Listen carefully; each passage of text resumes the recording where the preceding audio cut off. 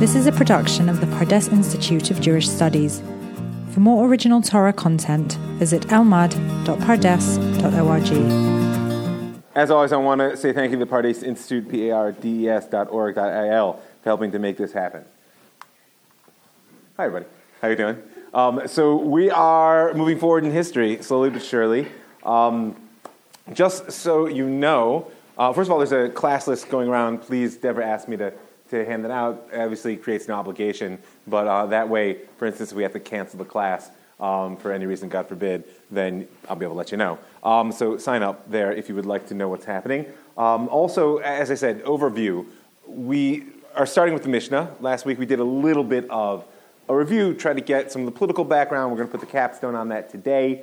Today we'll talk about what is the Mishnah and a little bit of thought about how it came to be in the form that we know it. Looking forward, the class has been advertised from the Mishnah to the Gaonim. As I was going through my notes over the last week or so, my sense is that we will actually get further. That the amount of material is perhaps flexible in terms of marking off the turning points in Jewish history, which is really the goal, because I could dump information on you guys from now until, sort of next Tuesday, but I don't really think that that's called education. So I'm going to pick up where we left off. Any questions or comments that were lingering before I just sort of dive into the stream of the flow here? Questions or comments? We spoke about these three Roman Jewish wars and how they set not only the political context for the emergence of the Mishnah, but in many ways the cultural context. Questions, comments, things that people are just burning all week long, have been bugging them, which I'll remind you, you can always email me. Some people have indeed indulged in that, and I try to get back to you. Remember, terrible correspondent. If you write and say hi, I won't write you back. But if you have a question, God willing, I will do my best to answer it. Okay, so if things come up, you can stop me if you can. So for now, where are we? I want you to think smoking ruins of the national vessel. Right? As we spoke about, there are two competing historiographies. One pictures the end of an era with the destruction of the Second Temple in the year 70 of the Common Era. Right? That was the Romans, or depending on who you ask, perhaps it was our sins. Right? We're going to talk about that theology as we move along. That's, by and large, a Christian historiography that sees an end of an era with the destruction of the temple, because it's very important for Christianity that there is no longer an importance to embodiment in the divine-human relationship. And that, I want you to keep that in the back of your mind, because it's going to be less significant today, but as we begin to speak about the culture which emerges from the Mishnah in competition with the Christian culture, ultimately with the Persians and then the Muslims, we're going to see that the tension around embodiment will be a constant. What do I mean? Like I said, it used to be, if you were a Jew, it meant you were from Judea. It was a place. It's true, there was also an emerging thing called the religion of Judaism, right? But as long as the temple stood and the national boundaries were recognizable in Judea, then it was easy to say, what's a Jew? As soon as those boundaries are removed and the temple is destroyed, the question of what a Jew is becomes pressing. And the answer that Christianity will answer is that it is a spiritualized relationship with God, right? That will be our discussion when we get into early Christianity's attitude of spiritual Israel and what's known as replacement theology, right? And so there's a historiography that draws the end of an era at the destruction of the temple, and then essentially the Jews of the Old Testament are gone. The historiography we're working on is, well, no, that was the first of the three Roman Jewish wars.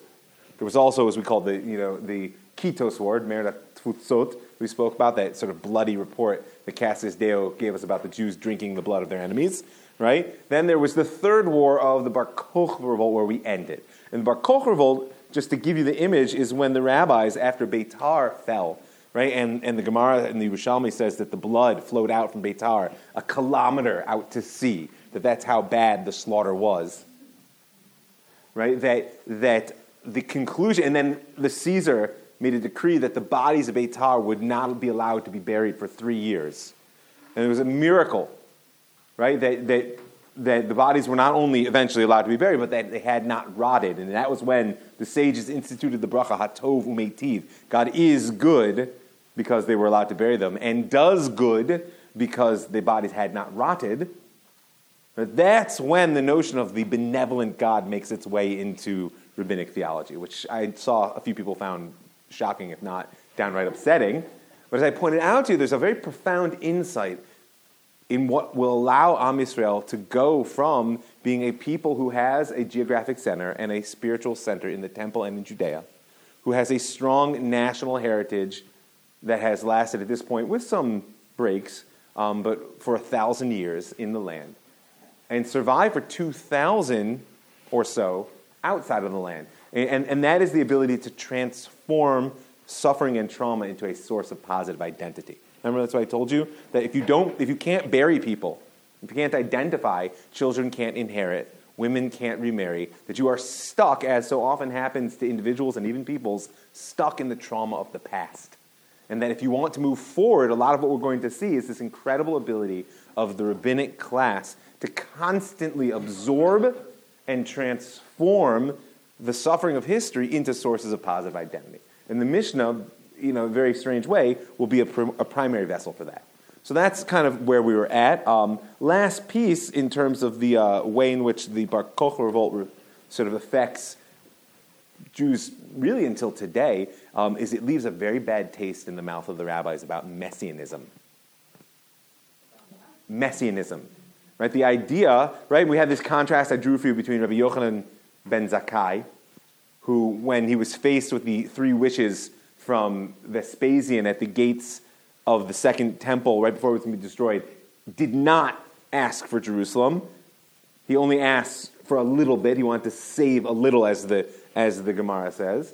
And Rabbi Akiva's sort of criticism, why didn't he tell Vespasian to go away? And this contrast between what it means to have a saving remnant and what it means to go for broke. He asks for 3 things. He asks for the sages at Yavne, which historically becomes the most significant. He asks for the family of Rabbi Gamliel, which is the descendants of Hillel, which will play into our story today because that's what Rabbi Nasi is his line. And for a doctor for Rabbi Tzadok, which is a discussion we had last semester. I can't go back there, but it's personally my favorite of the 3. So these 2 competing worldviews continue in Am Yisrael today. Is the goal pragmatism? Listen, take what you can, because tafasta meruba lo tafasta, as our sages say. If you grab too much, you get nothing, right? We've all done it, right? When I'm trying to clean up the living room, my kids have left a mess, I'm just going to take that last box of Legos, and what happens? It all goes, right? If I just made 2 trips, I would have been better off. That's tafasta meruba lo tafasta. If you try to grab everything, then often you will end up with nothing. So Rabbi Yochanan ben Zakkai is the character who sort of embodies this attitude of take what you can and leave the rest. Rabbi Akiva, on the other hand, we said, was it's crazy thing. He went for the false Messiah, almost destroyed the Jewish people. The Romans brought to bear more force in crushing the Bar Kokhba revolt than they did in destroying the temple. And not only that, when it was over, they decided to get rid of Judaism itself. Right? Hadrian, as we said, took a playbook from the time of the Greeks, from Antiochus, and outlawed circumcision, outlawed the learning of the Torah, outlawed the sanctification of the moon. Right? We have the famous story, which we read, a lot of the stories of the 10 martyrs, which has worked its way into our liturgy, especially for Ashkenazim on Yom Kippur, thank you. At the end of the Avoda service, it also shows up on the 9th of Av. A lot of these 10 martyrs are brought together from this time of persecution. Right? And we'll speak about one of them in a particular context today if it comes back around on the wheel. But the idea being that Hadrian had understood that in order to get rid of the national identity of the Jewish people, you had to get rid of their religious identity. Right? That was what no one else apparently had figured out up until then. Right? Those first 2 Roman wars, the goal was crush the national power of the Jews. Let them have their religion. What do we care? Suddenly, Hadrian woke up to the fact that if you get rid of the religion, you can get rid of the national attachment. And then, of course, he literally wiped Judea off the map, and we end up in this situation where you can actually have a Jew, which is not a geographic marker, but is now a religious identity in the modern sense of the term, more or less. That's going to take some time still. Okay, so that's why, for the rabbis, this idea of going for broke, this messianic hope of now is the time. Because remember, nobody thinks the Jews are meant to play it small. What's the goal of the Jewish people? That's part of it. Or the Goyim. It's, by the way, as a teacher and a human being and a Jew, very important to me that we can answer this question. So God's to show God's role. That's the Or L'Goyim part. But I'm going to go bigger. I'll see your Or L'Goyim, and I'll raise you Geula Shlema.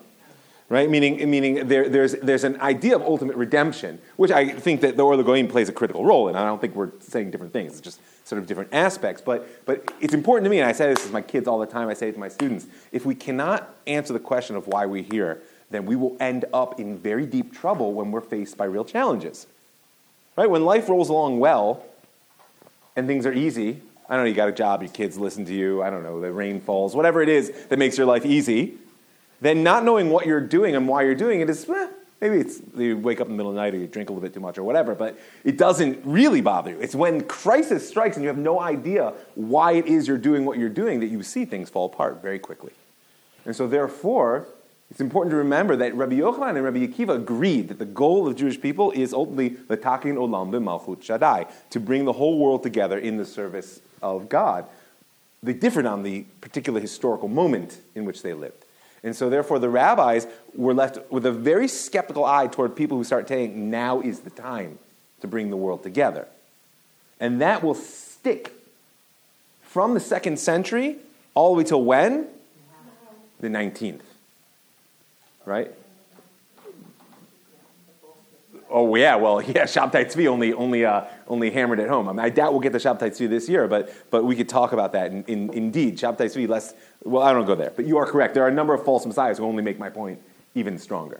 Okay, so that's where we find ourselves now. And I left with the specific image of this traditional notion that when Rabbi Akiva dies in the stake, his flesh torn apart by iron rakes by the Roman torturers, that on that very day, Rabbi Yehuda Nasi, right, Rabbi Judah the Prince, will be born. Right? And I gave you that story, which is brought by the Tosfot and nowhere else, that of course, the persecutions against the Jews were ongoing when Rabbi Yehuda was born. And his father, Rabbi Shimon ben Gamliel, was the leader of the Jews, and they were watching very closely whether he was going to circumcise his son. And I mentioned this story that they were waiting in the antechamber to see the Syrian legate, and the Roman woman there was willing to switch her baby with Rabbi Yehuda Nasi, and so Rabbi Yehuda Nasi's mother was able to show the Roman legate a uncircumcised child, and thus they were saved. And incidentally, they each ended up nursing each other's children in this process, as I'm sure those of you who have had babies know, they don't just sit around and wait well. So we end up with this image that that other baby, who according to rabbinic tradition becomes the Emperor Antoninus, imbibes literally a love of the Jews with his mother's milk. Now, it's very important historically where we are in the Roman Empire. This is fact? No. I mean, maybe. But I should back up on that. What this is the mythic structure with which the rabbis explain the relationship between Rome and Israel. Is it fact? We have no way of knowing. I think that the average historian would have, even in a harsher sense, answered no in the way I did. I'm not a historian, though. I'm a student of history, as well as a student of the rabbis. So I understand that the rabbis were masters of the literary aspect of truth, not its literal. Right? They wanted to tell you a good story, not just to amuse you, but to actually teach you something. Just remember that the myth, the power of myth, is that it is a structure which allows a story to maintain its truth and relevance in every generation, which factuality will often not do. Right? It's the very flexibility of myth that allows you to tell it and retell it in a way which maintains its meaning, even though its factuality may be called into question. So here we have a classic myth. The very idea that Rabbi Akiva dies and Rabbi Yehuda and Nasi are born on the same day is reflective of the Gemara's assertion that God will never leave Am Yisrael without a leader. And so that day of transit, we see this, by the way, who else is this famous when one exits, the other one enters? Shaul and David is another place. It's probably the sort of biblical origin of that. Even there, and there we get like it's a mess because they actually overlap, and all the problems in their lives is like, wait, who's really king right now? Ein shtei melachim mishtamshim b'keter echad, say the sages. You don't have two kings that use the same crown. That's on one hand. On the other hand, we have a promise that there will always be a smooth handoff. Makes you wonder who's in charge right now, doesn't it? Yeah, exactly. Well, and it depends on who you ask, which we are the Jews, after all. So, but this relationship, which the Gemara develops at length between Rebbe Yehuda Nasi, who indeed was a historical figure, we can trace him pretty well, and we'll speak a little bit about the details as we go along, and Antoninus the emperor, is an important relationship. There is no Emperor Antoninus in the Roman records. Let's just be straight about this. Such a name does not exist. Antoninus Pius? No, there are many people who believe, I put in my notes all the different opinions. Oh, actually, I think I erased them because it didn't matter to me so much. There are many people who believe that it was Marcus Aurelius. Marcus Aurelius was, I think I put, oh, I did, good. Marcus Aurelius was indeed a real historical character, and I wrote down some information because I know people like that stuff. Oh, here we go. Marcus Aurelius he lived from the years 121 to 180, so that puts him exactly when, according to our tradition, Rebbe was the head of the Sanhedrin. He was the last of the emperors known as the five good emperors.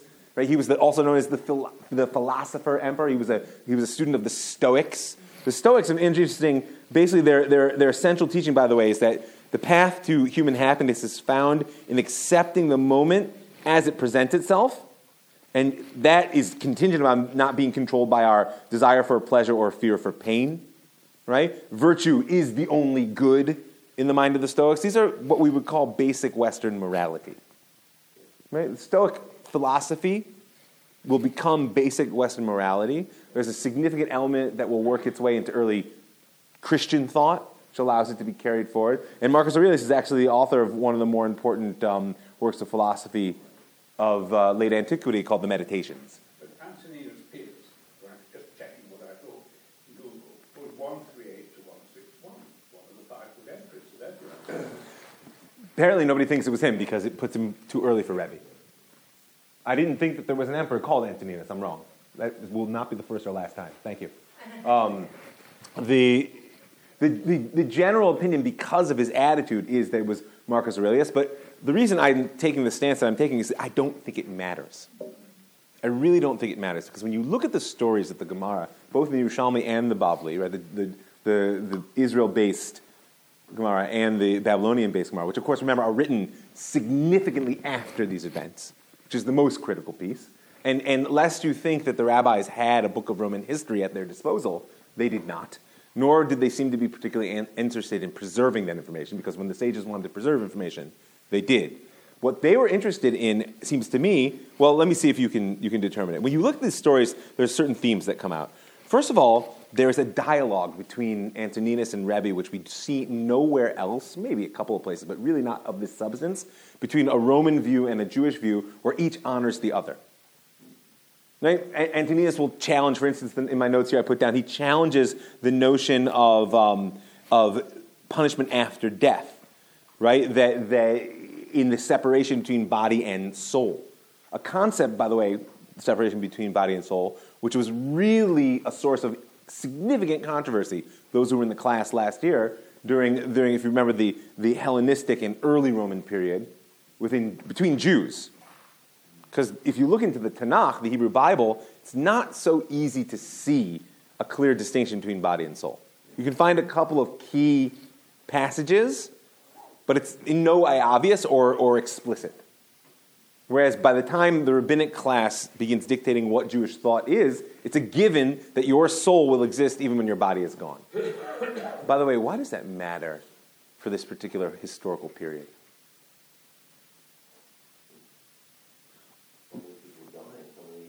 Yeah, but that's far from unique. Yeah, I'll put there's a lot. It's also a Christian concept, and they're going to play into that business about the spiritual.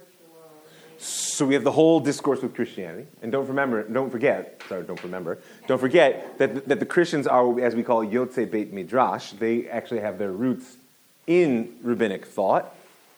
So really, they're struggling with the same problem. Let me ask it this way. Some of you may have said Shema today.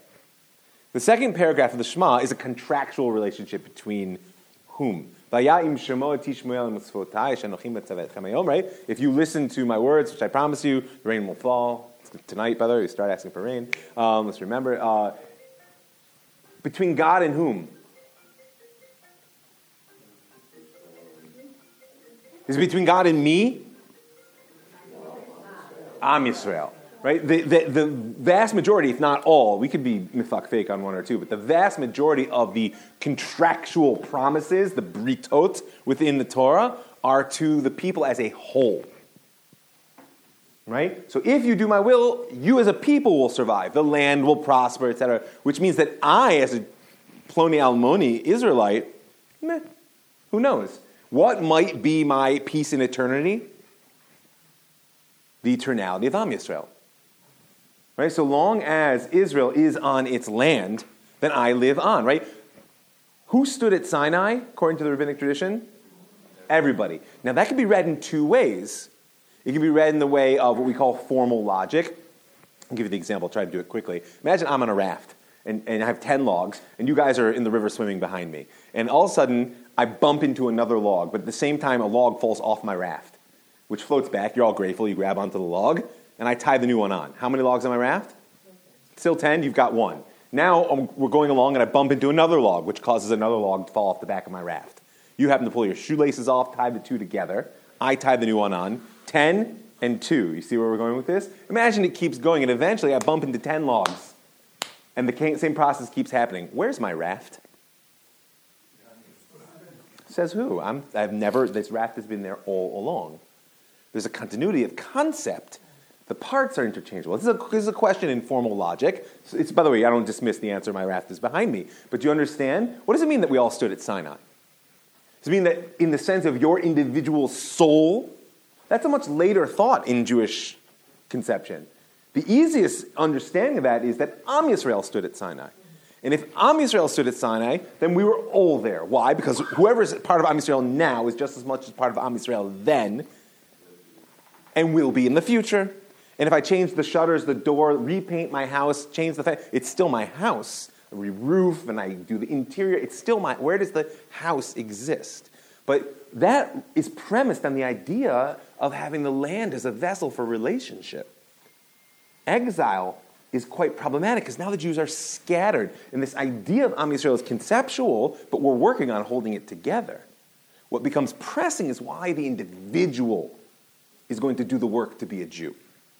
Where's my stake in eternity, separate from all the national promises on which the Tanakh is premised? And now, the eternality of the soul becomes a very important question, as does the prominence of the mitzvot as a vehicle for personal relationship with God. It's not like the mitzvot aren't the vehicle for relationship with God in Tanakh, but it's a national covenant.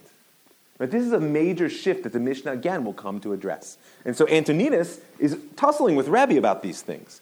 And the Romans had a very different conception of citizenship. Don't forget, the Romans took the Greek notion, but really developed this notion of citizenship, which is in Western culture the roots of individuality, in at least the body politic.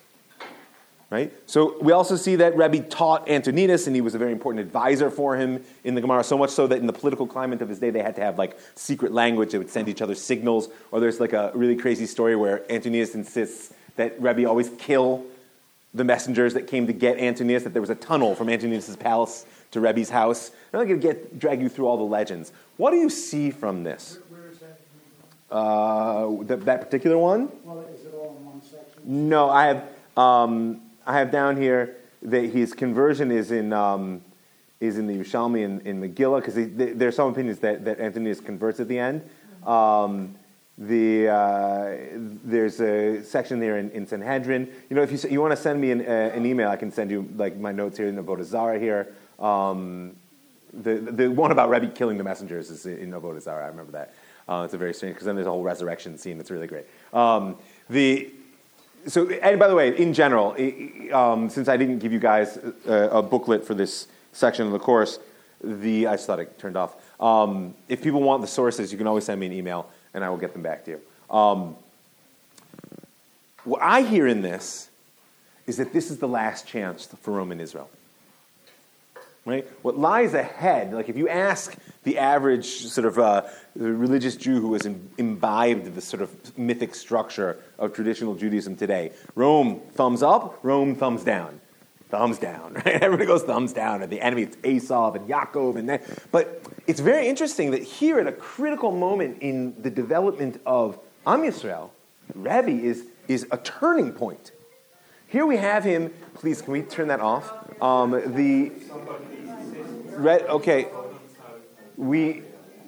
We see that not only is there a moment of quiet, there's actually a moment of mutualism.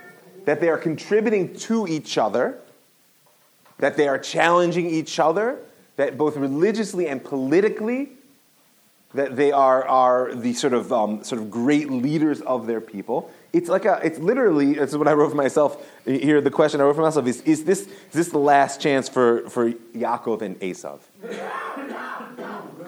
motivation doing this.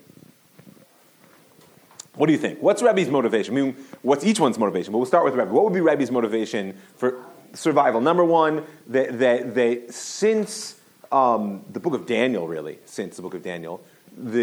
God has been sending a very clear message to Am Yisrael that kingship, meaning the ability to control the context within which we live, now belongs to the nations. It's true, we've had some attempts to take it back, the whole Hasmonean period, etc. But that is the underlying message of the vision of Daniel with which we began this course, which to me is the overarching picture of Jewish history that the sages carried forward. Right? Kingship has been given over. Therefore, if you want to really live in the kingdom of God, right, which has been progressively moving inwards, and we'll speak about that when we get to more what the Mishna is aimed at, then you have to be able to accommodate. Got to work with people. So it's not just survival, it's thriving. How do we find a right place? And by the way, it's the exact opposite of Bar Kokhba and Rabbi Akiva, notice. Right? He's moving closer to Rome. You think pragmatist, or he might be an idealist. Wow, look at Marcus Aurelius or Antonius Pius. Right? Look, these people actually have real values. It's a Stoic. I mean, what Jew is going to argue with the notion that virtue is the only good? I'm not going to argue with that. If you have an empire whose leader says virtue is the only good, that's not just pragmatism. That's simpatico. That's part of it. Right? Also, the pragmatism, the survival, we've just fought 3 wars, things are very rough. What's in it for Antoninus? So this is a bigger question. What is it in it for the Roman Empire? Now remember, at this point, Rome is culturally struggling, right? We have the last of the 5 good emperors in Antoninus. He's not on board, so I'll just go like this, right? What follows afterwards was what I was looking for, is in the year 193 is in Roman history called the year of the 5 emperors, which there was another year of the 5 emperors. Don't be confused. Year of the 4 emperors, which leads up to Vespasian, right? But here it's the beginning of the end of the Pax Romana. There's a tremendous period of instability which lies ahead, which, we were going to talk about this later, but we can get the political context out of the way, which really culminates in what's known as the crisis of the 3rd century, that the Roman Empire is just too big. It's too big, and it no longer has a presumed culture to keep it afloat. I mean, the classic Roman culture, what's known as, mine is blanking, whatever, the code of honor, service, and tradition. There's a word for it.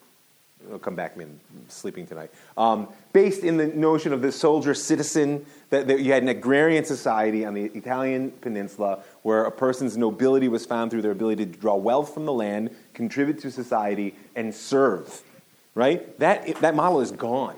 Now, philosophy makes a very brief attempt to replace it, but philosophy is seen as corrosive to the sort of more rooted Roman ideals, because a philosopher isn't necessarily rooted in the land, and they're not necessarily taking a posture of service. Their interest is in truth. So the Stoics were particularly interested in moral virtue, but that's not true of all the philosophers in any way. And so Judaism, as a way of life which is grounded in action, actually holds a tremendous appeal in the Roman Empire in late antiquity. And as we mentioned last week, and when we speak a little bit more about the development of Christianity, we'll go into more depth, there was a significant sort of satellite culture around rabbinic culture, which were known as the Yirei Shamayim. They were the fearers of God, or fearers of heaven. They weren't going to take the last step, circumcision being the big barrier, right? Because that was a little bit too much. But there was a tremendous appeal in the moral, ethical teachings of Judaism, as well as its focus on action. Right, as opposed to, if you wanted to be a pagan and you wanted to exercise your sort of religious passions, what did you do? Oh yeah, orgiastic, decadent, like things which were corrosive to the family structure in particular and didn't necessarily contribute to society. If you wanted to be a philosopher and you wanted to embody your actions, what did you do? Nothing. That's it. It doesn't really work with philosophy. It's Stoics in personal virtue, which is why Stoicism has probably its closest, to the Jews at the time, maybe, Platonic, but, and so the appeal of Judaism will be actually quite high in late antiquity to a certain segment of Roman society. But in the end of the day, Christianity will basically absorb that energy because they lower the bar. That's what Paul does. He basically lowers the bar of entry. Right? It makes it a lot easier, and plus he has a different philosophy, which we'll discuss when the time is right. So we're left with this image of Rebbe and Antonius. As I said, the last chance for Yaakov and Esav. And what it does is it allows, whether it's literally true, and they changed the name as emperor or didn't change the name of emperor, right? Or whether it is simply the way in which the sages remember this time period, what it allows for is a recovery from the disastrous relationship of the 3 Roman Jewish wars before the chaos which will set in the crisis of the 3rd century, where the empire, actually, Diocletian, ends that chaos by basically splitting it in half. And it will be reunited, but ultimately it's going to be reunited under the force of Christianity, which is no lover of the Jews at this point in history. And so therefore it's a very important island in time that we see here, and represented by this relationship of Rebbe and Antoninus. And to me it's important you understand that that's the way in which my experience of the sages' relationship to history, right? That they always had some level of facts which they felt were both true and important. You understand? We spoke about this last week. Just because something is true doesn't mean it's important. Like, what historical significance is it to what I ate for breakfast this morning? None. Now, you might say if we could get a record of what everyone in our society ate for breakfast over the course of 20 years, that might have historical significance because it's data of understanding what we call social or economic history. But what I ate for breakfast this morning is a fact which has no relevance, right? So what we're looking for is the facts which are important, on which we can build a story which will allow us in the 21st century or the 6th millennia, depending on how you look at it, to actually speak about the relationship between 2 people we never met who represent a social or a political, what begins as a melding and ultimately leads to a rather large breakdown. Okay? So that's just a window on the relationship between Rebbe and Antoninus as a background to what the Mishnah is. And as I said, if people want the specific sources, happy to give them to you. You can send me a email and I will shoot them back to you. So that's politically. Geographically, where are we in our story at this point in the Mishnah? Anybody know? Mostly in the Galilee.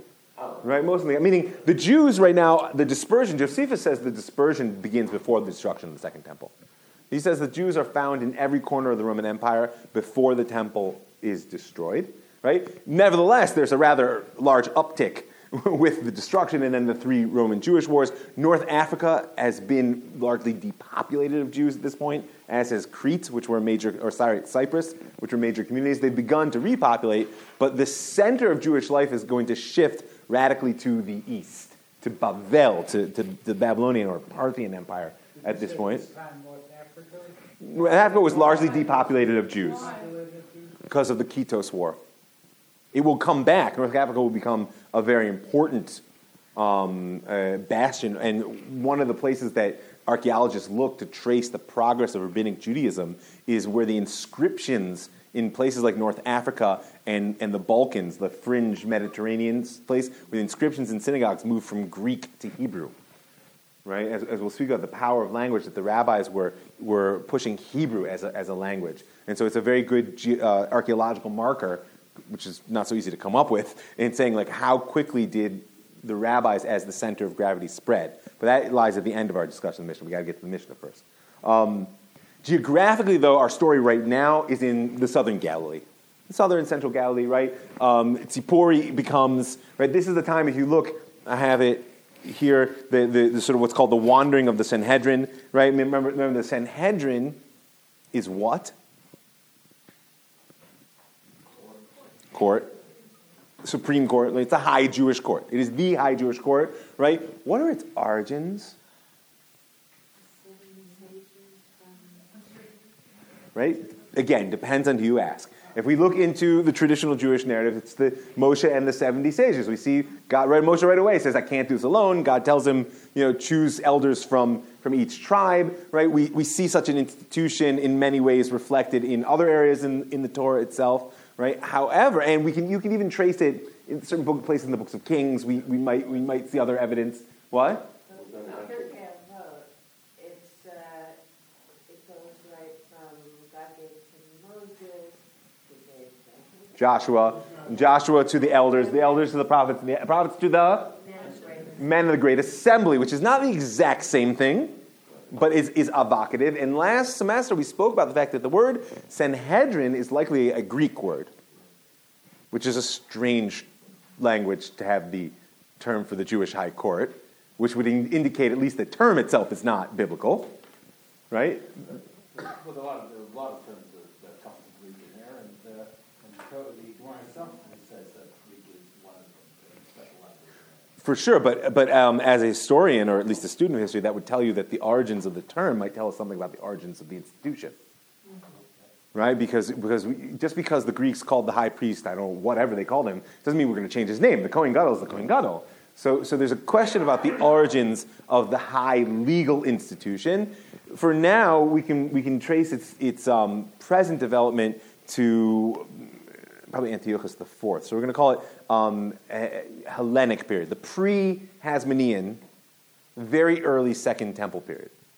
There we have extra Jewish sources which refer to a council of elders with whom the Greeks in the Seleucid Empire were negotiating power questions. They emerge as a real factor in the Hasmonean period, and then by the time the Romans show up, the Romans actually divide Judea and the other Jewish provinces into 5 sections and create a local Sanhedrin, and that's where we start seeing documentation of that language in each one.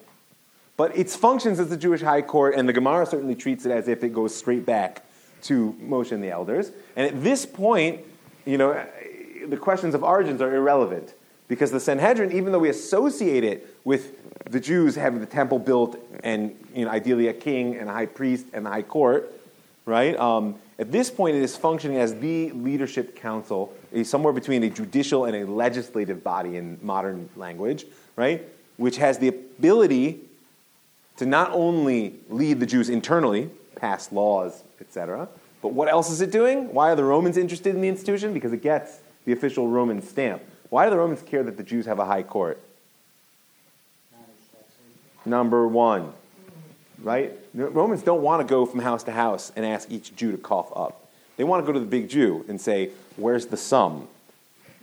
Right? This is a pattern which will establish itself. And that's, by the way, not just Roman-Jewish relationship. That's in general because we're moving into a world of what's called corporate existence. Now, the Jews are a corporate body.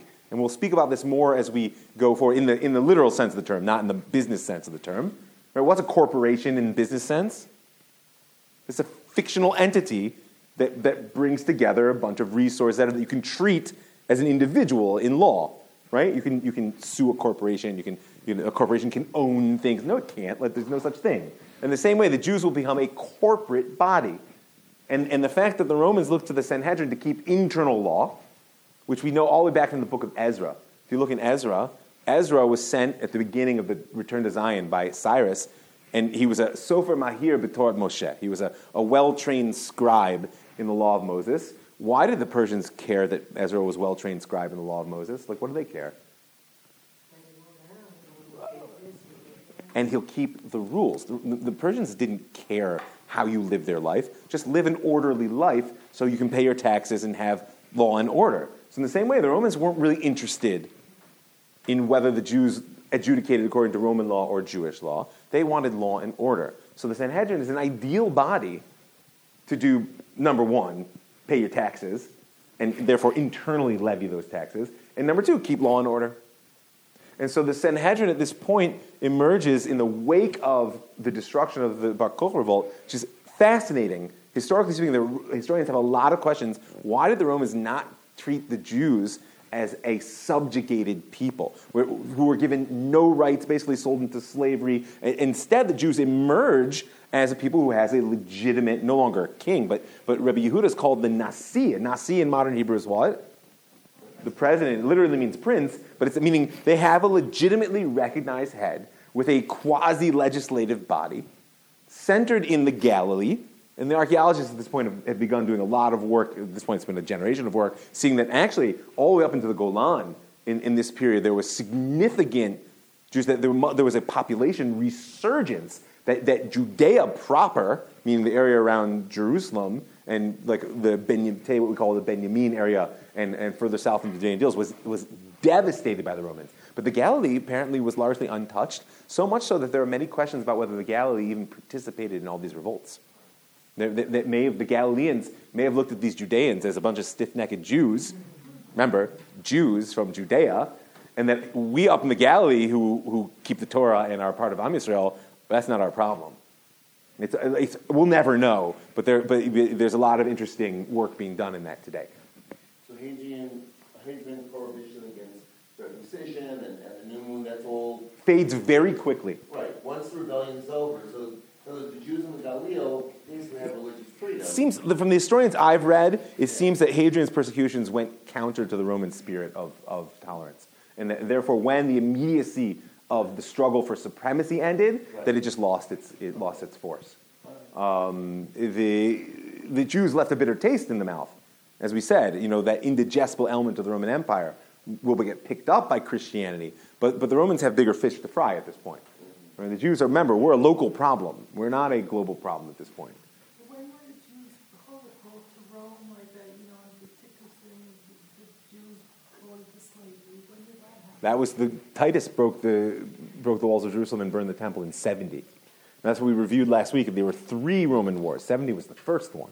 And that's it's important that it's so astounding that you still have a social fabric and a sense of people who has standing within the Roman Empire at this point, after 3 revolts, says that there was something unique about the Jews, which is also part of the background of this relationship between Antoninus and Rebbe. Don't forget, Rebbe is presented as giving Antoninus very important political advice, right? That there was an exchange of real advisors, that Rebbe was the outside eye that helped Antoninus make good decisions when his closest advisors couldn't be trusted. Something which the Jews will continue to do as time goes on. We will explore that sort of, let's say, less than comfortable relationship that Jews have with absolute power throughout history. Right? If you can trace a line from Rome, from Herod, all the way to Netanyahu, and you will see that the Jews have always been happiest when someone's holding absolute power. It's much safer for the Jews in history when someone is holding the reins of power than when there is a dispersion of power. And therefore the Jews will play a critical role, by the way, in consolidating it. Where was the emphasis in that sentence? Okay. So this is the setting. According to our tradition, Rebbe becomes the Nasi in 163 in first Beit Sharim and then Tzipori, both of them are towns in the lower Galilee. The title of Nasi, just to remember, who's the first sort of in the line of Rebbe to hold that title? It's Hillel. Right? Hillel's name is declared Nasi in the year 30 before the Common Era, more or less. Right? And his family will ultimately claim, or will be claimed for him, is probably a better way to say it, descendant from the house of David, even though it's a machloket between the Babylonian and Yerushalmi, actually where his family comes from. But for now, you have in Rabbi Yehuda Nasi the rebirth of Torah and kingship in one, which is indeed how the Gemara describes both he and Antoninus. And what I want to do is speak about what exactly Rebbe did. What is the Mishna? All right? Not a simple question, but we don't deal in simple questions here. So you'll see here, probably the easiest way to start is in this wonderful word, redaction. People like to say, Rebbe redacted the Mishnah. What does the word redact mean? Well, but if it meant edit, then we would just say edit, right? We're very fortunate in the English language. We have a lot of synonyms. So edit is a subset of editing. But it's gathering together different sources and materials. So that's where it's a subset of editing, which involves multiple texts. Right? It's compiling, but also reconciliation and compilation. And there's going to be authority decisions, which one's the right one, which one we include. Right? The implication here is that Rebbe did not write the Mishnah. That there was something which existed before he worked with it. And by the way, I want to say something that existed, and I use the word write in quotes because we'll speak about in a moment or two with the question of orality, whether the Mishnah was ever written down in his day. But for now, just remember, a text does not mean written down. A text means that you have words which have a fixed form. You understand? You can have an oral text. So but it's critical to remember that, and we're going to push at that one of the great challenges of learning history is what's called presentism. Right? We all understand the world the way we understand it because that's how we understand it, and therefore, consciously or unconsciously, we assume that that's the way the people have always seen the world. I'll just give you the example now, and we'll come back to its significance. I've said this to some of you before. I mean, if I asked you to copy this paper, what would you do? Right, and today you'd probably take a picture with your phone and just say, can I just send it to you on WhatsApp? I mean, right? Now, remember, of course, it's obvious that for most of history that was not the case. Right, so that's just one our relationship to textual integrity is absolute. Right? A photocopier doesn't make mistakes. It may smudge, but it doesn't make mistakes, right? To copy something, we have an assumption of absolute integrity. That is simply not true. Just think about it. We had to create an entire class of people, elevate them socially, religiously, and financially in order to maintain the integrity of the text of the Torah. Right? A sofer style. How much does it cost to get a Sefer Torah written? Tens of thousands of dollars? There you go, $30,000. You know, just think it's an astronomical sum. Right? And so therefore, for most of history, textual integrity had nothing to do with exact replication. I won't say nothing. It was less one-on-one. I have a tendency to say things extreme, which is why, by the way, I don't remember your name. Gerald. What Gerald did there by fact-checking, I encourage it. You know, there are teachers who don't like it when people take their phones out, right? I encourage you guys. Questions? I'm just checking whether my memory. Well, that's fine. Then I benefited from it. No, I benefited from it. And this is the nature of the endeavor that we're taking on. Is the amount of information is impossible to hold all of it, and so therefore the benefit of the world of easy access to information is that we can, sort of crowdsource where we're going. But I just want to get this point really important across: that when we say that Rebbe redacted the Mishnah, it means that they were texts which predate him. The question of whether those texts were written or oral is one we're going to have to deal with. And the reason that difference is important is that where we locate integrity in text, does it exist in meaning or does it exist in syntax? Right? Do the words have to have the proper order on the page to be an honest representation of the previous, or do they have to have the same meaning? But the first text goes back a long time, long before that. Well, that we're going to speak about, question that. Homeland, the Iliad, and just the verbal text. Yes. Right down to Anglo-Saxon. The Jews first did not create verbal text. The Homeric tradition is probably the oldest traceable one, but there are cultures today, people are familiar with the Aboriginals in Australia. Right? They finally started to do real research on the oral traditions of the Aboriginal people, and what they've discovered is oftentimes the places where it's really astounding is in their fishing grounds. That there are stories that the Aboriginal peoples have been telling about their fishing grounds which map the underwater topography better than the technology that is used today by fishermen with sonar.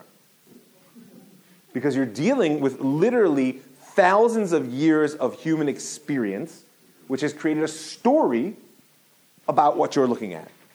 And so this capacity of humanity predates the written word by far. And it's also tremendous accuracy, because the way it was in tone. Right, because and we'll speak about that challenge of the limitations of the written text. There was another hand over here. The people, yeah. Yeah, I was just trying to imagine redacting oral material because my idea of redaction is so. Right. How would you redact oral material? I was thinking maybe like when people are sitting around talking about their family histories, and somebody says, something, I think I'm going to collect all the stories. Yeah. I'm going to remember, and what You're sitting around the family reunion, collect the stories, and then you get multiple of the same story from three different people. And then you get them in the air, but they'd be talking about in this acoustic space instead of a written space. Yes. In our time, somebody would say, let me write them down. Right. So I want to hold this question and first talk about what is it that Rebbe inherited and from whom. So our tradition, and many of the scholars agree, is that the origins of the structures of the oral law are with Rebbe Akiva. Remember, I made that point several times last week when we spoke about like what was Rabbi Akiva thinking, backing a false Messiah and this whole tragedy. And the point I made is that if it were anyone but Rabbi Akiva, we might just say he blew it.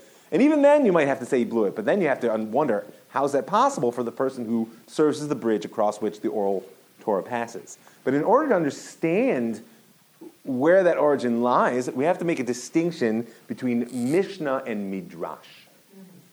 Right? And just for demonstration's sake, maybe we'll put them up here.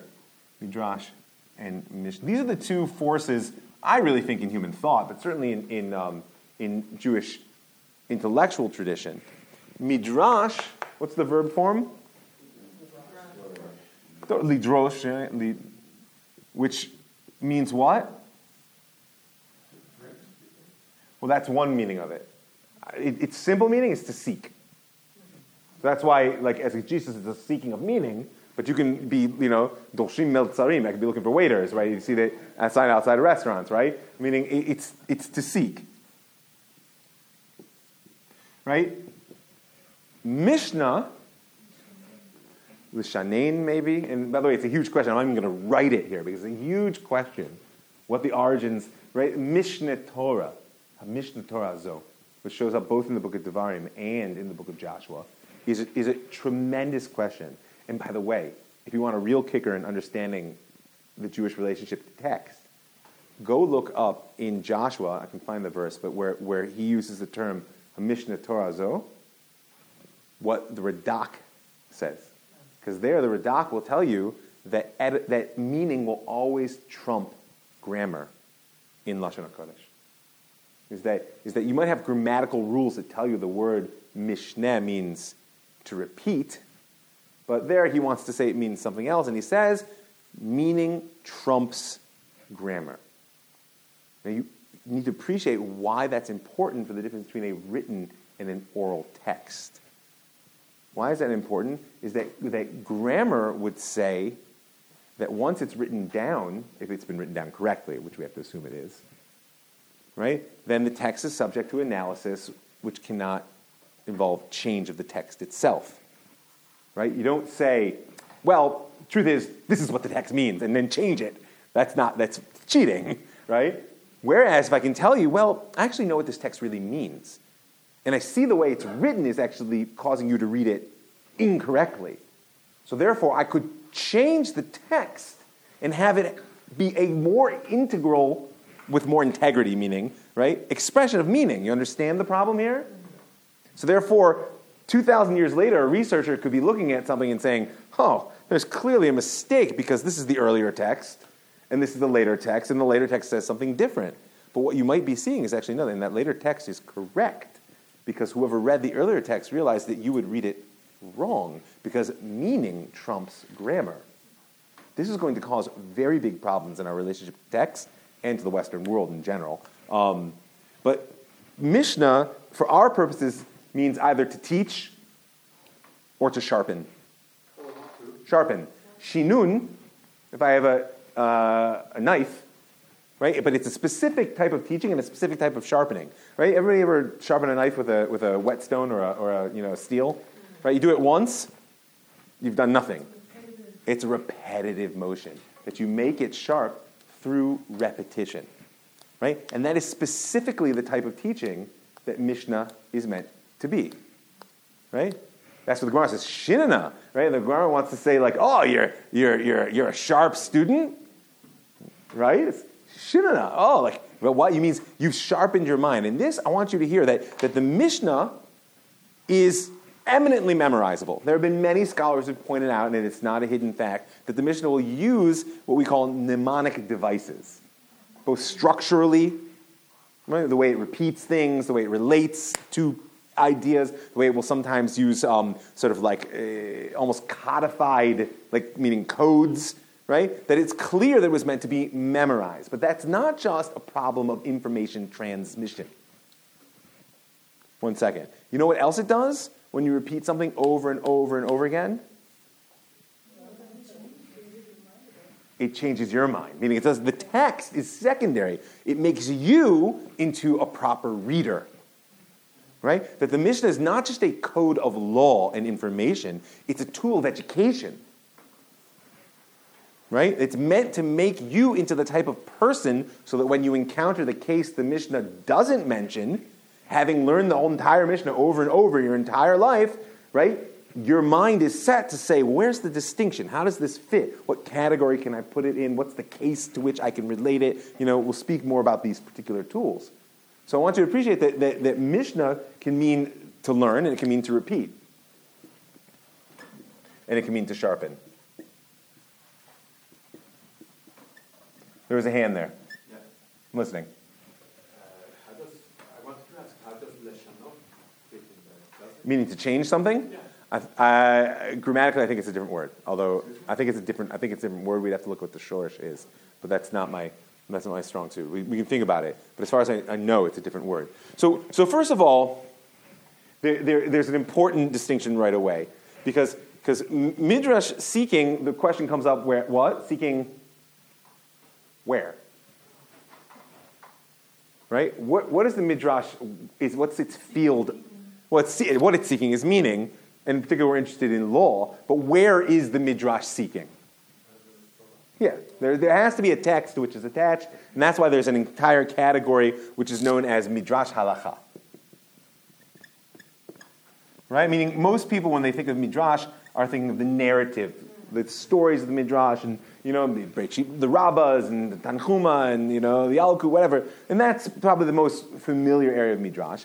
But there is a core element of midrash which is called midrash halakha, the Sifri, Torah Kohanim, right? And where these are halachic works.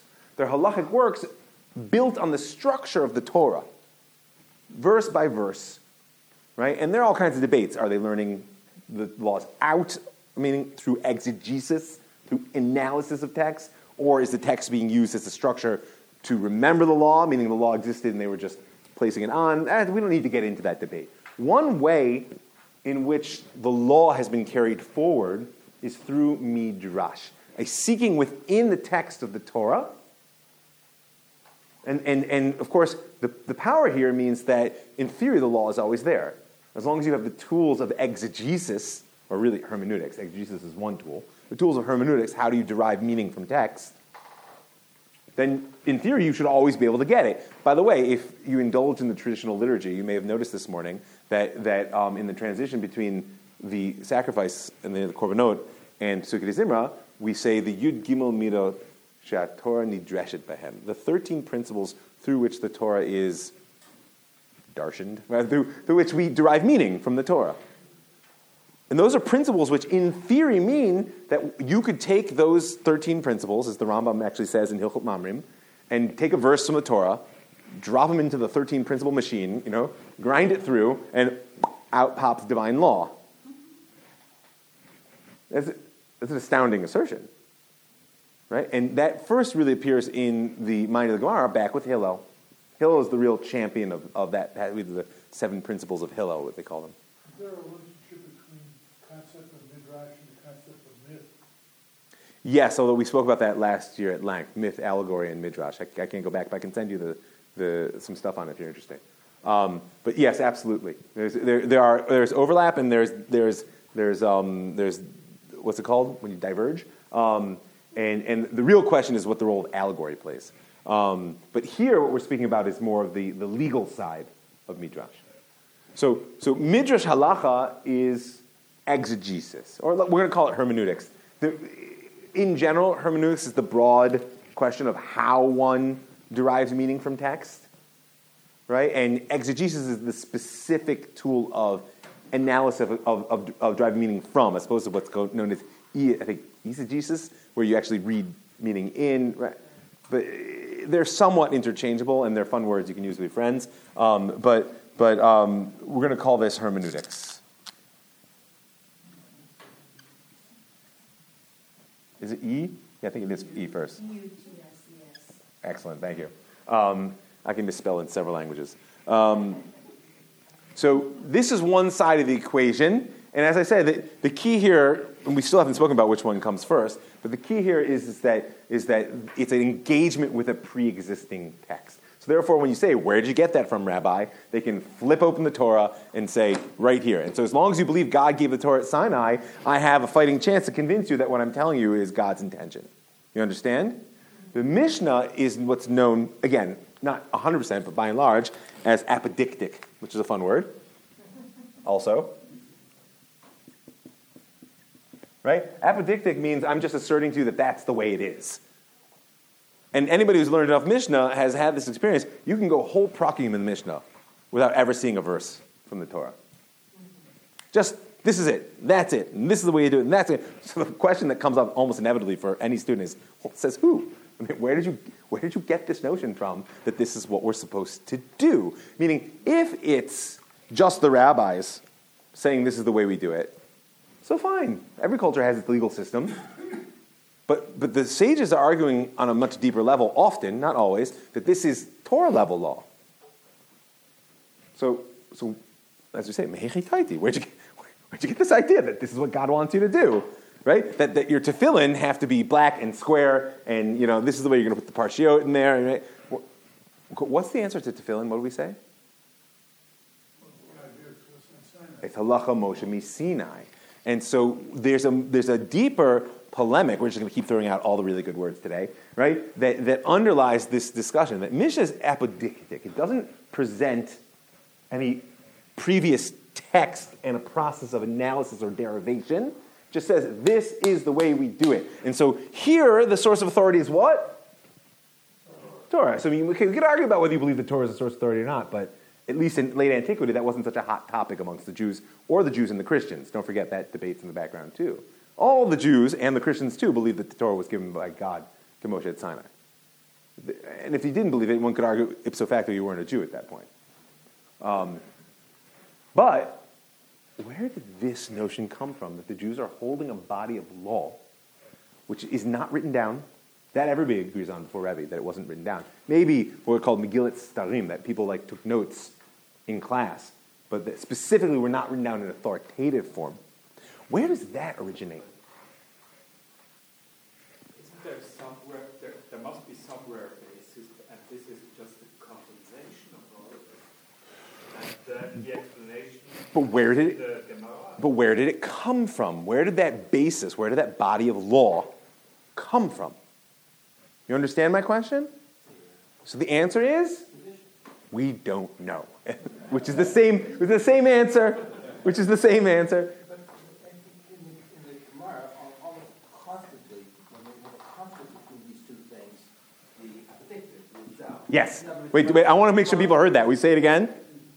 Say it again. That's a very important point you just made. It's that whenever there's a conflict between two things, the apodictic moves out over the.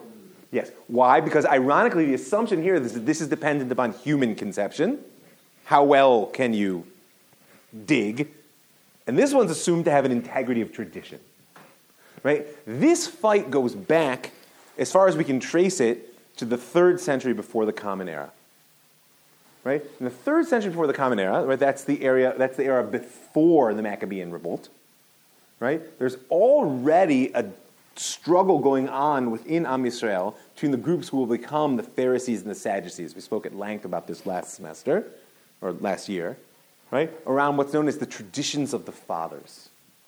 But there's a group of Jews who become the Pharisees, and the rabbis will inherit their mantle. I say that carefully because it's not so clear that there's a direct line between them, but the rabbis will certainly inherit their mantle, who say that we have an oral tradition going back to Moshe at Sinai, which has the same level of integrity as the text of the Torah. Why wasn't it written down? Well, we can get into all kinds of reasons why it wasn't written down, but that's a secondary question. It's an assertion.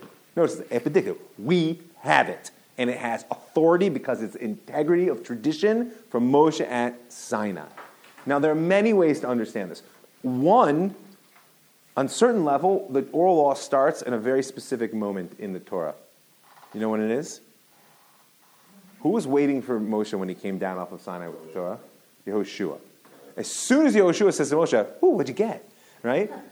And Moshe has to somehow explain to him whatever text he's holding in his experience of revelation has now to be explained to someone else. That's the beginning of oral Torah.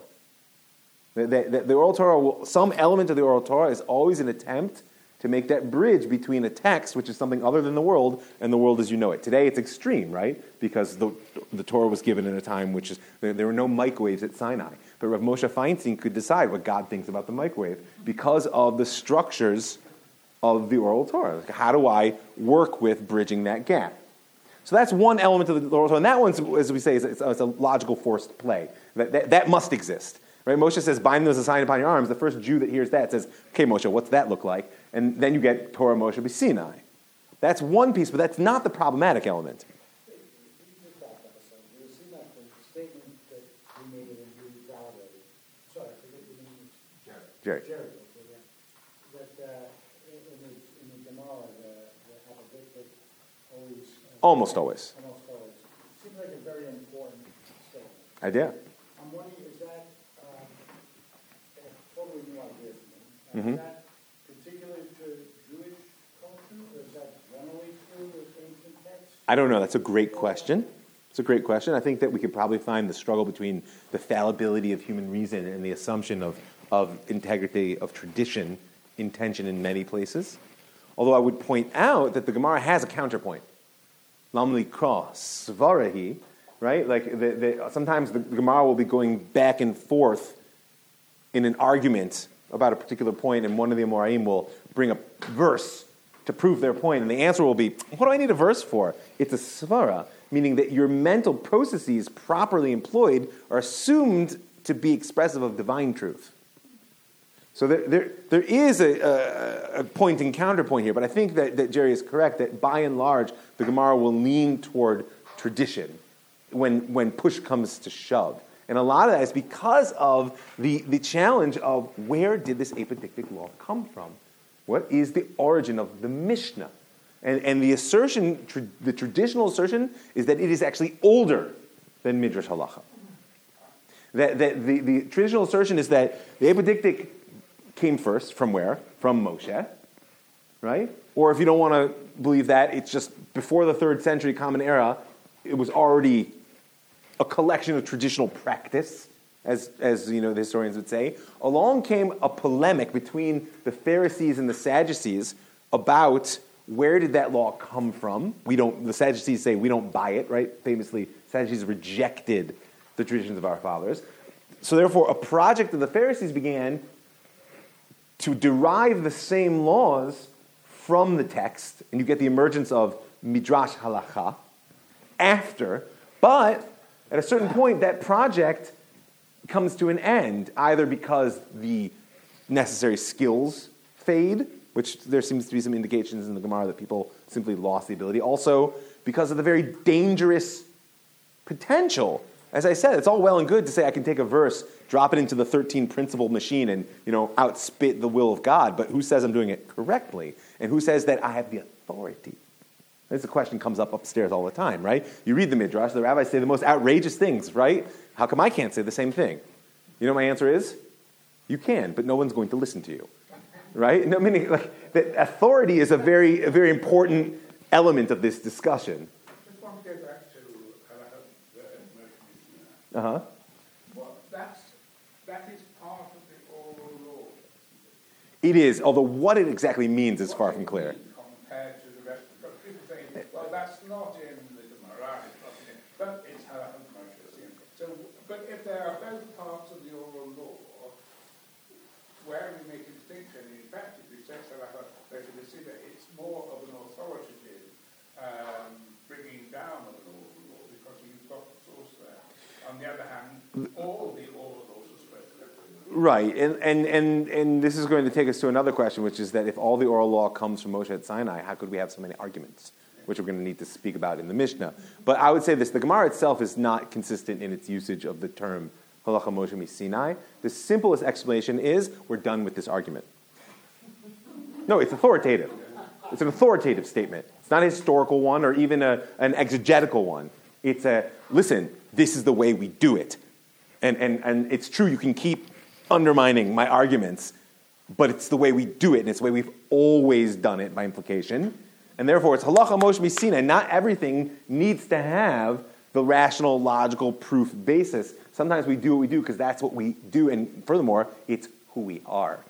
So there's two pieces which I can see from the clock we're not going to get to in the extent they need to, but I want them to follow us, which is that the question of authority and the question of identity are deeply related. Do you understand? Is that before the temple falls and the boundaries of the national entity are sort of dissolved, a Judean came in many flavors. Maybe you accepted the traditions of the fathers, maybe you didn't. Maybe you sacrificed in the temple, maybe you didn't. Maybe you paid your temple tax, maybe you didn't. Right? There are all kinds of ways to claim you're a Judean. But at this point of our story moving forward, we're going to have progressively greater one-to-one identification between the practices of halakha and the identity of a Jew. This is what people call the rabbinic project. Right? You could say the rabbinic project is, finally, we've got the Jews to do what God wanted them to, which is the way the rabbis looked at it. Or you can take the sort of more cynical approach that sort of classic historians do, which is that it was a power play by a certain subgroup of the Jews who survived the destruction and for various reasons were able to get their hold on the Jews. It doesn't matter. But as this one-to-one identification, again, between law and identity moves further, then the power of authority and the boundaries of identity will become one-on-one. You understand what I'm saying? Is that what a Jew is someone who keeps the law by the time the rabbis are done. So therefore, if I say what the law is, I also define what is a Jew. And now you understand why today, in modernity, when we've dismissed the authority of any one individual or group of individuals to dictate the law, we've suddenly ended up in this mess of what a Jew is. And it's interesting that it's happened when you once again have a national boundary where you can have someone who is halachically not a Jew, halachically, but is certainly part of the story of Am Yisrael in very real and sometimes tragic and powerful ways. And like suddenly all these structures have just come right back up, because what's going to happen from the time of the Mishnah through the Gaonim, there's going to be a progressive battle to create this one-to-one identity between halacha and Jew. They will succeed. And then for another 1,000 years, more or less, that will continue. And there will be challenges, and we'll talk about the Karaites and all kinds of stuff, but more or less they succeed. And then come around the late 18th, early 19th century, that starts to crack. And then it blows. And then lo and behold, before the Jews can just disappear into the sea of history, you suddenly have a whole new way of being Jewish. We call it Israeli. Right? So if we stick together for the next 2-3 years, you'll hear that part of the story. But for now, we have these two forms of law. Midrash and Mishnah, which, as I pointed out to you, there's the hermeneutic, some text within which I'm seeking meaning, right? And the apodictic and inherited definitive statements, which make I'm telling you, you can go whole prakim in the Mishnah without seeing any attempt to tell you why you should do what I'm telling you to do. That's just what you should do, right? The traditional approach is that Rabbi Akiva has his hand in forming both of them, right? And that in particular, Rabbi Akiva created the structures of the Mishnah, which Rabbi Yehuda Nasi inherits. What's interesting is that there's a very important statement, which Jerry pointed out on the way out the door last week, which I promise you we get back to, right? Is that the Mishnah is very funny in structure. If you guys haven't learned Mishnah, I encourage you to get out there and learn it. It's highly worthwhile, and it's unique. And there are many people who will tell you that the Gemara is reflective of a particular literary form that was common in the Roman Empire that mixed like the legal and story forms. It was like basically a digest, right? Like the Reader's Digest of its day, if you will, right? But that the Mishnah structurally is unique for its day, and its structure is a lot of its power. So it's worth it really to get out there and learn. I encourage everybody to do it every day. But there are a few hallmarks of the Mishnah that we need to deal with. First of all, argumentation, right?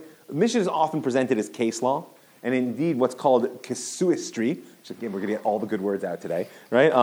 Casuistry is a hallmark of Mishnaic thought. I wrote down so that I wouldn't confuse you guys. I wrote down a concise definition of casuistry. Here it is. Can I write it down? Oh, the word? Probably not. You're just trying to make me feel that, aren't you? Right? Casuistry. It's essentially case law. It's essentially case law, reasoning from specific case as opposed to general principle. It runs against classic Greek thought. Right? Classic Greek thought is from the abstract principle, and then you find concepts or situations to demonstrate, right? Rabbinic thought in general is case-based law, which, by the way, goes hand in hand with the fact that halacha is always experientially oriented, right? What do I mean? Does the sun actually rise in the east and set in the west? At this point, I'm hoping you all know the answer is no. Nevertheless, despite that knowledge, when you wake up in the morning, you do not feel the earth rotating. You see the sun rising. And so therefore, the halacha is concerned with your experience of the world, not with its actuality, which, by the way, plays out in very important ways, especially in the modern era of science and all that, right? So because of that focus on experience, the case-based approach is very important. I'll never forget, the trouble I've had. I used to teach for many years the laws of kashrut. And in the classical laws of kashrut, you go from the laws of salting meat to the laws of basar v'chalav, milk and meat, to what's known as the laws of tarovot, of mixtures, right? No logical thinker would do it that way. You would start with the laws of tarovot, which are all the general principles, and then you would go to the particular case of basar v'chalav, and then you would get to salting meat and blood, which are separate issues. But the way the Shulchan Aruch writes it, and the traditional way it's done, is the exact opposite. It causes so many problems. Because I'm teaching the laws of salting meat, and I'm introducing all these abstract concepts. I'm like, we'll get to it in a year and a half. We'll get to it in a year and a half. Why? Why does Shulchan Aruch present it that way? It's very simple. What's the first thing you have to do in order to eat meat? You have to slaughter it, actually. Right? And that's why the laws of shechita come first. And then you have to get rid of the blood, which is why the laws... And you understand? He's dealing with the reality of the situation, not with the abstract principles. That's what casuistry is. It's a case-based approach, which is always rooted in lived experience. And that already comes to answer one of the other questions, which is, why does the Mishnah give you conflict? Right? It gives you this opinion versus that opinion. Right? And it keeps, even though it will sometimes even tell you, and the opinion is like so-and-so, it'll keep the minority opinion, the wrong answer. Right? Which is one of the things that militates against it being case law. People often present the Mishnah as a book of case law. It doesn't really work well that way. Especially because it often doesn't resolve whose opinion we actually hold by. But what you're seeing, again, is not case law. It's a reflection of parallel lived traditions. We spoke about this briefly last week, if I recall correctly, that the time leading from Rabbi Yochanan ben Zakkai, back in the year 70, to the time when Rebbe actually sits down in his study in Sipori and decides to write the Mishnah, so to speak, right, are at least 3 generations, depending on how you count it, of chaos in the land of Israel. And to go from the Galilee to Judea, or from the coast to the mountains, was not a simple thing. People were living parallel lives. And so you have parallel lived traditions. So Rebbe was not going to be so quick to dismiss, even though he might think, Rabbi Yossi Galilee was wrong, and in fact, the Torah did forbid you to have chicken parmesan, even though it didn't, you can't milk a chicken, right? He might think that Rabbi Yossi is wrong. But there's 2 reasons that he's not going to knock Rabbi Yossi's opinion out of the Mishnah. Number one, as it says actually in the Mishnah Eduyot, by the way, the Masechet Eduyot, testimonies, is historically, they think, the oldest section of the Mishnah, and in many ways is the most important for our discussion because it gives you some indications of why we're doing it. And in fact, explicitly says, why, Lama Maskirim Divrei HaYachid Ben HaMerubim, says the Mishnah, why we keep the minority opinion, the single opinion, amongst the majority opinion, right? And since the halacha is only like the majority, meaning if it was case law, what do I need to know this for? Right? She'im yireh beit din et divrei hayachid v'yismoch alav. Right? Because it might be that there'll be a time when a court will come along and say, you know what? That guy was right. And all those other guys, they were wrong. So now, they're not overturning the system. What are they doing? Just a little fix. Change the answer. You hear the profundity of the acceptance of the fact that you could all agree and still be wrong? Right? And this is a question that we're going to have to deal with, which is that how is it that Rebbe was able to transform the same energy that destroyed the Second Temple into a driver for positive identity? What do I mean? Why was the Second Temple destroyed? Yeah, it's one of the greatest victories of rabbinic education that everyone will say sinat chinam, even though the rabbis themselves will give you a good 18 different reasons why. But sinat chinam is we can't agree on things, right? Right? And what happens in the Mishnah? We can't agree on things. Machloket. Sinat chinam becomes machloket. And as the Mishnah Eduyot says, now machloket is not the thing that threatens to tear Am Yisrael apart. It's the thing that actually preserves the whole project. Because we assume that just because we all agree on something right now in this room that it's correct, and Avram says, no, you guys are all wrong. You know what I'm going to do? I'm going to write down, we all agree, but Avram says we're wrong. And in 2 generations, people are going to look back and they say, gosh, you know what? Avram's right. Those people were wrong. Isn't the issue it's not the answer that counts, it's the questions? You know, as long as we're questioning and talking, and it almost doesn't matter what the answer is. Gosh, we've opened so many boxes. I have to address that because, first of all, I love it. I agree. It's a beautiful thing. Trust me, I teach in Pardes. I love the questions, not so much the answers. But Rebbe had another problem. Like you said, we had these parallel lived traditions. Rebbe Yossi Gali ate chicken parmesan. All the people in his town ate chicken parmesan. They loved it, and he gave it as extra. People would come from other towns and say, you can't do that. We won't eat here. And there's a great danger then of what? What's the next step? You're not Jews. We know this game, right? And so Rebbe had to deal with the parallel lived tradition, but he had to deal with the fact that there was going to be a dispersion. It was already happening. That the idea of these parallel play, like we can be Jews here and you can be Jews there, and since we're all kind of here, we're all Jews, is disappearing. And therefore, there had to be psak. And we speak about the relationship between halacha and psak right now, and it'll open up, I hope, a very different way of relating to the whole project that we're engaged in here. Now, halacha literally means what? Means the way, means to go. It's a process orientation, right? We translate it as Jewish law, but it literally means the way, like the Tao, right? And now, if you go to a rabbi and you ask a question, you get what? Psak. Psak comes from what word? The hafsik. To stop. Now, wait a minute. The whole system is called the way. Could you say the word again? I'm sorry. Psak. Here, I'll write it up. In we call the system as a whole is halacha, right? Just Jewish law, but it really means the way. But when you go ask for a question, or you ask for an answer, I guess, see, I've betrayed my training. Sorry, it's hard to see. You go ask for an answer, what you get is psak, right? Which means, an answer, but it comes from l'hafsik, which is to stop that process. Now, this is a very big problem, because most people would assume that when you go to a rabbi and say, Rabbi, can I eat chicken with milk? The rabbi says, no, that's the truth. Correct?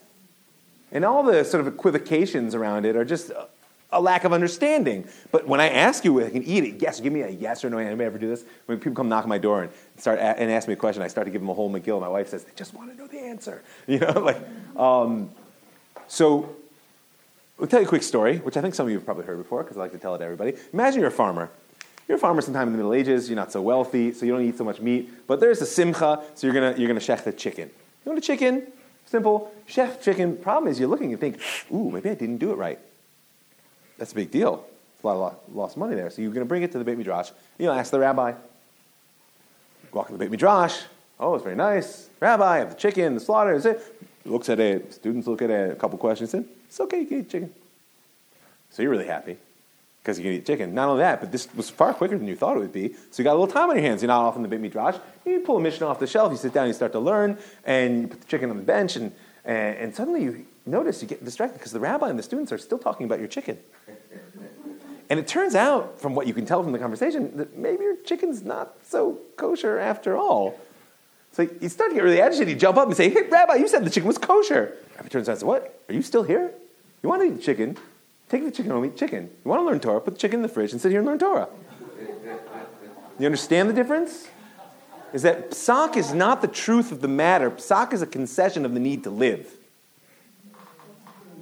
Right? Because halacha is the pursuit of God's will in the world, and God's will is too big to be embodied in my life or yours.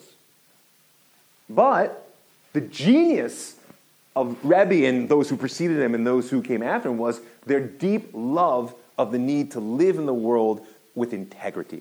And so therefore, they developed a process by which you can stop and say, yes, you know what? Oh, you're a poor farmer?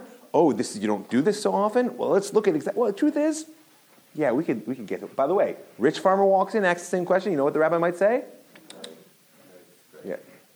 Sorry. Give it to Christopher, your friend over there. Right? Same chicken. And that's like Lamase. People have learned halacha. That is a real consideration. Why? Because halacha is often a discourse of values surrounding behavior. How do I embody my values in behavior? And since the values shift and behavior shifts and the context shifts, this idea that psak embodies the truth is a mistake. Well, what's the problem with halacha embodying the truth? Ein ledavar sof. There is no end. And this is the heart and soul of machloket. That Rebbe, when he wants to take these parallel lived traditions, whether they're written down, which I'm with the scholars who say they were not written down, or they were oral texts, there was a structure of teaching, right? There were parallel lived traditions. He's got a problem. He's got the Jews who are living with integrity in very different ways. So he brings them together in one structure, but that's still not enough, because then you're just going to have what we call parallel play, right? You guys know what I mean? Like you put like two 2-year-olds down on the floor, not playing with each other. If you're lucky, they play nicely next to each other, right? Because what Rebbe has a bigger agenda. Rebbe wants to create the portable homeland, right? He wants to create a place that the Jews can not only live, but can actually come into being, which is beyond the bounds of time and space, to borrow a phrase, right? Remember, he's sitting in Tzipori in the southern Galilee, but he's a visionary leader. He understands already that the bulk of Jews are living to the east in the Parthian Empire. And if you give him a little bit of the touch of Nevuah that existed in his house, then he understands that this process with Rome is going to be a long process. And there will be Jews in Parthia, there will be Jews in North Africa, there will be Jews in Brooklyn, right? And we want them all to be one people. The temple's gone. That won't unite us anymore. The national vessel is gone in his day. That can't hold us together any longer. What will hold us together? A conversation. A conversation that transcends time and space. And like, I got students upstairs who are talking to sages from the first century right now. It's an astounding thing which he accomplished. And the only way he could do it was to go beyond this need to take each piece and create a parallel tradition, but to put them into discourse with each other with the hope that they were going somewhere. That the Mishna trains you through sharpening and repetition to have a voice in a conversation whose goal is to map God's will in the whole world. So therefore, the Mishnah will go as a portable homeland wherever the Jews go. And basically what happens, you take the Mishnah, add water, and poof, you've got the Jews. They'll come up in Bavel, they'll come up in North Africa, they'll come up in Poland. Oh, we'll talk about what's the Gemara, but the reality is that the Gemara is already incipient in the Mishnah. The Gemara is actually nothing new. And we'll speak about what that is. The Mishnah, however, is something radically new. Right? And the power of this portable homeland is that it solves the whole problem of dispersion. I just want you to consider the fact that you can open this text right now and learn it in the exact same way that a Jew in 5th century Tunisia could. That is an astounding, binding factor across time and space. Right? And really the heart and soul of it is machloket. The last 2 minutes, just add this to our picture. Right, that the 3-letter root of the word machloket is what? Chelek, right, which means a portion. The difference between sinat chinam and machloket l'shem shamayim, right? Machloket l'shem shamayim is argument for the sake of heaven. What does it mean? It means that I have a piece of heaven, but it's premised on the notion that, you know who else does? You, and you, and you, and you. And here's the trick.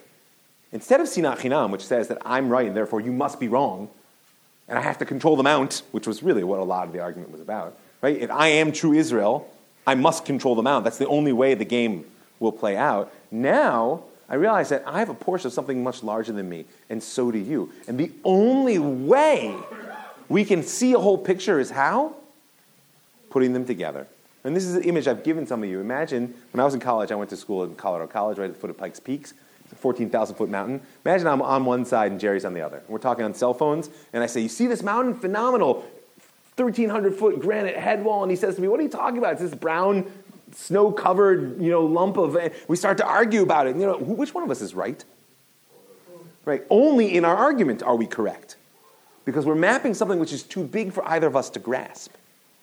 And that's the other element that Rebbe builds into the Mishnah, which is why, of course, the conversation in the Mishnah spirals very quickly into a much bigger space that we call the Gemara, right? Because he takes parallel lived traditions.